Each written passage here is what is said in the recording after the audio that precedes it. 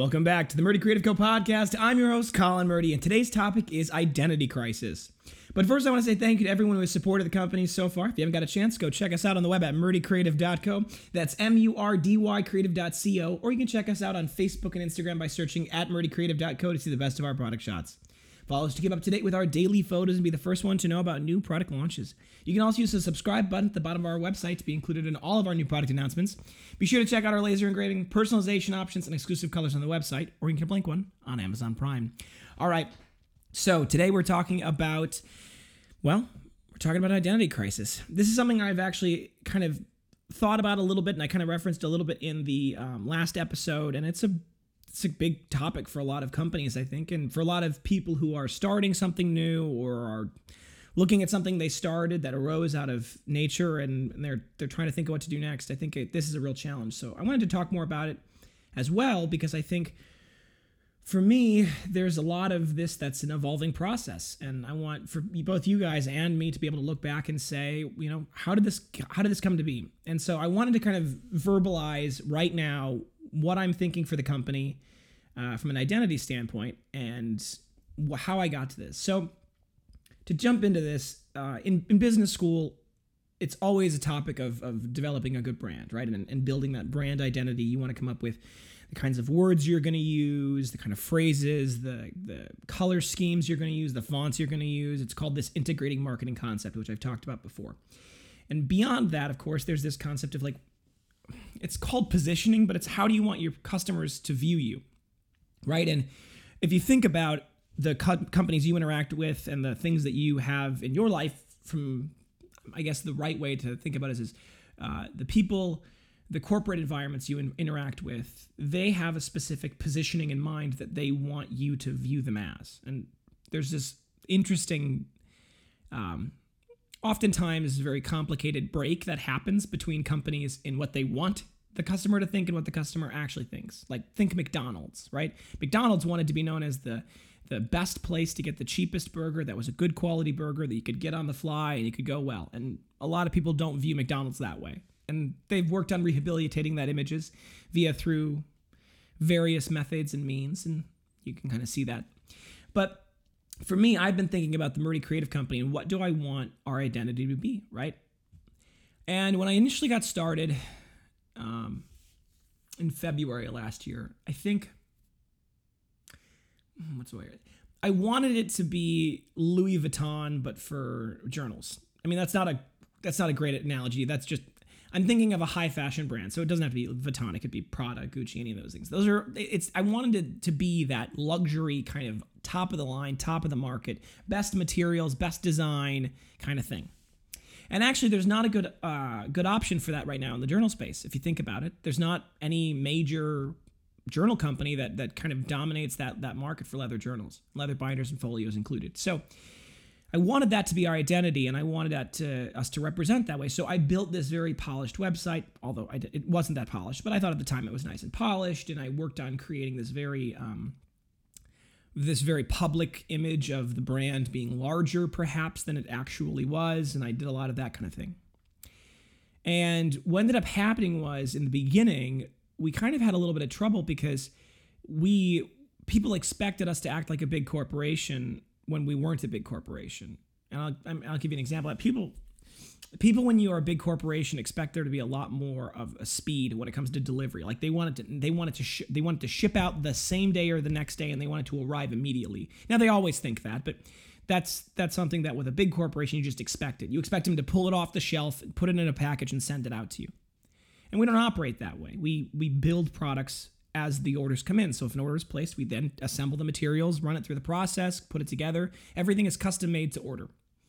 So with that in mind, that was a challenge in the early days when we were having a little bit of trouble initially keeping up because people were upset with us because we were this big corporation. Of course, we needed to get that out there. So I revisited the way we were reviewing ourselves, and I thought a little more about the kind of the soul searching part of this and how I wanted to represent ourselves. And I was listening to Gary Vaynerchuk a lot at the time, and he kept talking about this genuine honesty and having that with your clients. And I thought to myself, wow, that's such a great idea. Why don't I do that? And so I tried a new tactic, which was, we're a small company. we're a small company that's family friendly. We're here to help. We want to make things work for you. We want to have that custom build stuff that you can do. We want to provide you with options and opportunities to work with us on stuff. We wanted to craft an image where it's like you're supporting a good, wholesome, down to earth, upstart. And that's, at some level, both of those are true, right? Both the corporate persona that we want to go for with that quality brand and that kind of small town, company, both of those are real, right? We're both of those at the same time. But what has created a sense then is we've kind of gone back and forth. And it's mostly because I go back and forth personally, and a lot of the decision making in the company is me. And I think the pros and cons when I'm thinking through this, if there's an advantage to being a big corporation, it's that, if you don't want to buy necessarily luxury goods from a small startup. Maybe you do. Who knows, right? I don't know. But in my opinion, right, if you're going to go buy a luxury product, you want to buy that luxury product from a brand that's recognizable. And you want to buy that luxury product from a brand that's recognizable, or if you're going to buy it from something that's not recognizable, you want it to be the kind of thing where it's like if someone were to go look it up, it would look like a luxury brand. So there's that side. And that's and that's kind of the way we tried to build our website a little bit. I think the next side of it, the other side of it, the flip side of it is if we're a big corporation, people are less inclined to ask for custom cut items or for things that we don't stock on our shelves. We have a very interesting problem that we've been dealing with lately. The number of journals that are out there in the market that are compatible with our covers, the number of Bibles that are compatible with our covers, the number of anything and everything that are compatible with our covers means that people want us to have all of it in stock. Right in the shop, but we just don't have the capacity. We don't sell that many of things that are kind of strange or unusual, and it's just not necessarily in our best interest to have a whole bunch of books sitting around that's just money sitting on the shelf that isn't going to move very fast, just for the sake of having everything and anything under the sun from an insert perspective. And on the flip side, when it comes to custom cutting, people ask for custom cut stuff all the time, and we don't necessarily do a lot of the cutting in-house because that's an expensive, time-consuming, and very particular part of the process. Now, eventually we will, but for the moment, we don't have the leather. When we get it, we have it custom cut for us. So that means that we can't really adapt designs in the shop to fit your specific kind of custom need. And also, even if we did, a lot of those are going to be expensive because they're going to be strange products to manufacture. The design work is going to be very time intensive to be able to make sure the design is a good design, because not every design that seems good is good. Take it from me, I've done enough prototypes. Then you've also got the problem of if a design is something that is a suggestion and people are like, well, can you do it this way? And we do it that way. It creates a problem of, okay, well, if we did it as a custom cut, then, do we do it more often, or what do we charge for this, or how do we, so some of those things are things we don't do even as a small company because they just don't make a lot of sense for our design, the way we're set up. But people, when you present yourself as a luxury brand, they don't ask you to do that, right? When you're a luxury brand, that's this kind of, you wouldn't call Gucci and say, hey, can you guys make me a custom purse? Like you don't do that with big brands.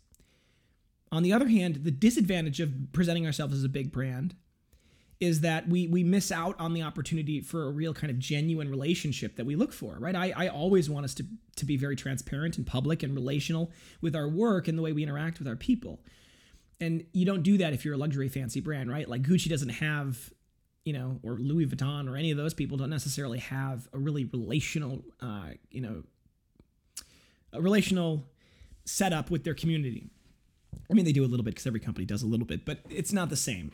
So for me, this is this identity crisis that I'm facing is do we present ourselves as a big luxury brand, or do we present ourselves as a small company that is a custom shop?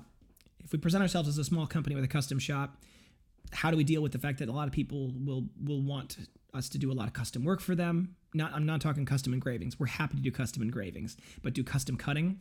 And then in the other direction, how do we figure out, if we're a luxury brand, how do we figure out how to have that connection and communication with our clients in our community with a really intense and meaningful way? And I don't have an answer for you yet. I think we've struck a balance a little bit, and I think the balance is good. I think when we do photos on Instagram, we try to present them in the most beautiful, polished way. Every so often, we'll incorporate me doing something, or we'll incorporate something that's a little less kind of polished. And I think that helps provide a little spice to the Instagram profile. We still, on our Twitter and Snapchat, we still work on trying to give behind the scenes stuff, kind of have that connection that's a little more personal, a little more small business type. We want to have a website that's pretty polished and easy to navigate, but is a quality design so that people can really get a sense of what they're looking for and they find it easily, but they also kind of experience that high quality brand that we're going for.